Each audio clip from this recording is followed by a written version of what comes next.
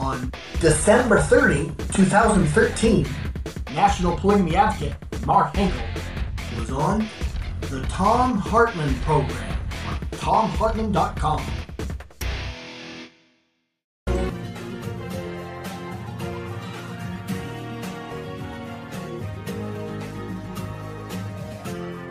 You're listening to the Thom Hartmann program.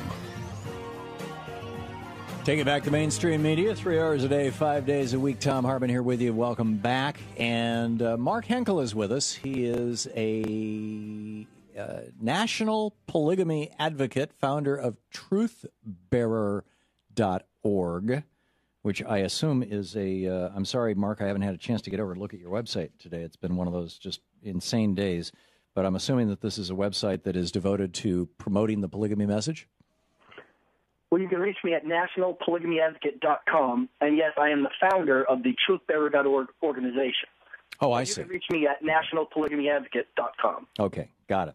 So now, speaking anthropologically, I understand in a society as biblical societies were, Bronze Age societies, 2,000-3,000 years ago, in areas where you have limited resources and constant warfare over those resources, and typically it's the men who are engaging in warfare, and so you end up with 2 or 3 women for every man simply because the men are being killed in battle or killed from infections that are the consequence of scratches and whatnot incurred in battle. In that context, polygamy makes sense. But when you look at polygamy as practiced in 50-50 societies where there's equal numbers of men and women, you have this tragic situation in Utah, in Arizona, in northern Mexico, for example, among the polygamous Mormon communities, where when young boys reach 13, 14, 15, 16, typically 16 to 18 years old, where they're old enough to compete with the older men for the girls of their age, and old enough that they're not going to draw the ire of Child Protective Services, they get driven into town and just dumped. You know, this lost boy phenomena, because how can one man have 3 wives if 2 other guys don't have any wives at all? Hello? Are you a person who believes and would conduct yourself according to the religious paradigms of isolated Mormon sects? Would you believe that mainstream America across the country would conduct themselves based on the paradigms of ancient behavior? Of course not. These are irrelevant examples to use when we're talking about allowing unrelated consenting adults making a choice of polygamy across mainstream America based on people making their own consenting adult choices. You cannot use the example of cults, and especially of criminal cults, and say that that represents what normal, everyday Americans across the country making a free choice would do. So you cannot use that as... Okay, well, let's define some terms here then, Mark, and your tone kind of implies that you think that I'm trying to have a fight with you. I'm genuinely not. Okay.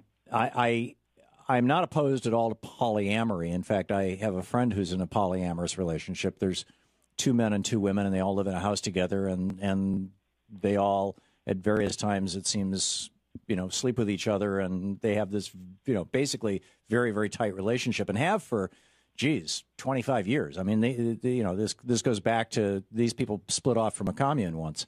I get that, but that seems different than my understanding of polygamy. Maybe I'm misunderstanding it. My understanding of polygamy is that...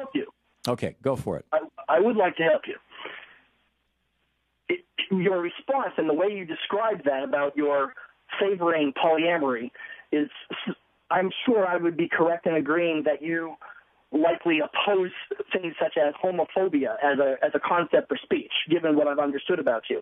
And what you are doing is no different than polygophobia, in that you are using irrelevant anecdotes to compare to normal society, and then saying, well, I know a pair of people that choose to want to have same-sex marriage. So I'm really not homophobic. And it's the same thing what you're doing is you're still saying, well, I know a polyamorous, but I'm not really polygophobic. What you're really doing is betraying your own belief system by doing that. So let me educate you about unrelated consenting adults across normal mainstream America making a freedom of choice. Well, actually, the one argument that I brought to this that was an argument, not a fear, and I don't think is a bigotry, was the story of the lost boys. I mean, I've got an article. I would be happy to address that. Okay. The story of the lost boys has nothing to do with polygamy. It has to do with a limited totalitarian authority of decision-making leaders in an isolated rogue sect, where then you have a limited set of individuals and you have a leadership top-down deciding who gets to marry whom. Okay. In a normal Western mainstream regular secular society, there is no such top-down decision-making as to who gets to marry whom. So that's why you cannot compare the examples of a very limited population sect where the cultic control of... Okay, so how does polygamy work for you? Unrelated consenting adults making a choice. It is a pro-woman's choice position because today's woman is not stupid. Today's woman knows how to make her own choices. Remember that... Well, are you suggesting the polygamous relationships are always one man and multiple women? What about multiple men and one woman? There are a rarity of people that choose that. But the fact that few people choose that is only because of what people are making for their own individual choices. But that doesn't mean that it's not something that does happen. It's a rarity. Right. It's always ironic to me that individuals who somehow think that one man with 2-3 women is somehow this great mighty dictator over a number of women, but then simultaneously will turn around and say, well, we've got to make sure that it equals the opposite and you can have one woman with multiple men. Well, if one man can supposedly dominate multiple women, how on earth do you think it's going to be for one woman being dominated by Well, I'm not suggesting or advocating for either. I'm trying to understand this. First of all, are you suggesting that our marriage laws are two people, right? A man and a woman, a man and a man, and a woman, depending on the state. But basically, they're all monogamous laws.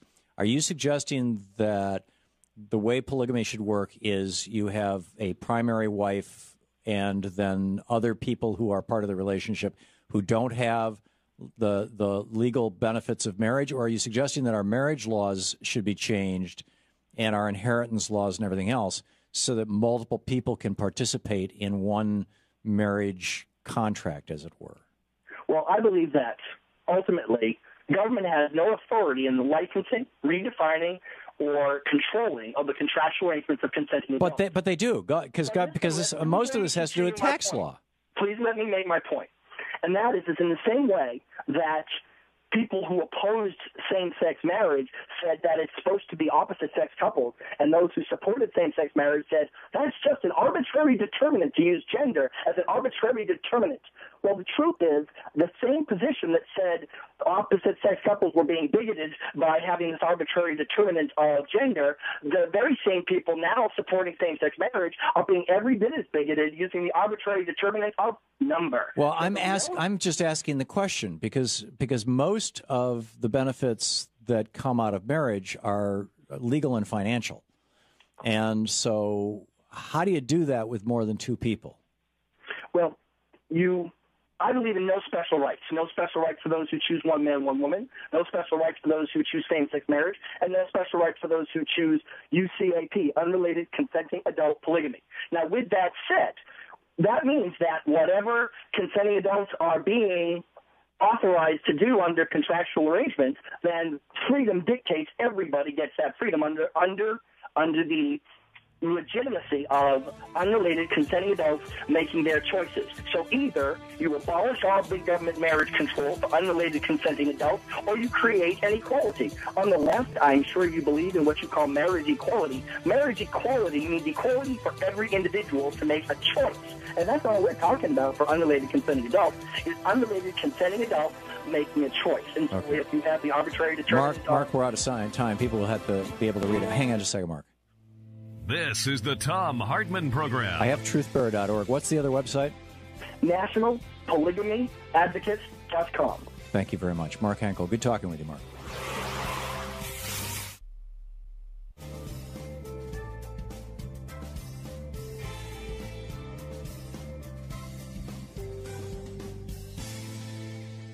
Well, I'm still scratching my head on this a little. I mean, in principle, I have no problem with adults doing whatever they damn well please, as long as they're not hurting other people. What I don't understand is how inheritance law would work, for example. Or let's say you've got more than one person in a marriage. Let's say you got three people in a marriage, husband and two wife, wife and two husbands, whatever. And one of them becomes deathly sick. And there's a living will that says that the partner has the right to decide when to pull the plug. But there's two partners. And they disagree about whether to pull the plug or not. How does that work? I mean, I guess I was trying, I think that Mark thought I wanted to pick a fight with him and call him some names or something. I'm really not. I think the FLDS situation in Texas and in Texas in particular, Warren Jeff's group, where when the young boys hit the ages of, puberty, basically, they got expelled from the community because they were viewed as competition by the older men who wanted to take the younger women as second wives, third wives, fourth wives, things like that. I think that is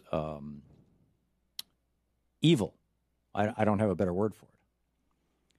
But I assume that our guest is not talking about that, and I think he was pretty emphatic that that's not what he's talking about. So I'm just trying to figure out how it works, and I didn't. Maybe you heard something I didn't, because I didn't hear a lot of data about how it works. All I heard was my being accused of being a name caller when I don't think I was calling names, but maybe I missed something. Mark Henkel is National Polygamy Advocate. Presented polygamy to the public since 1994. NationalPolygamyAdvocate.com.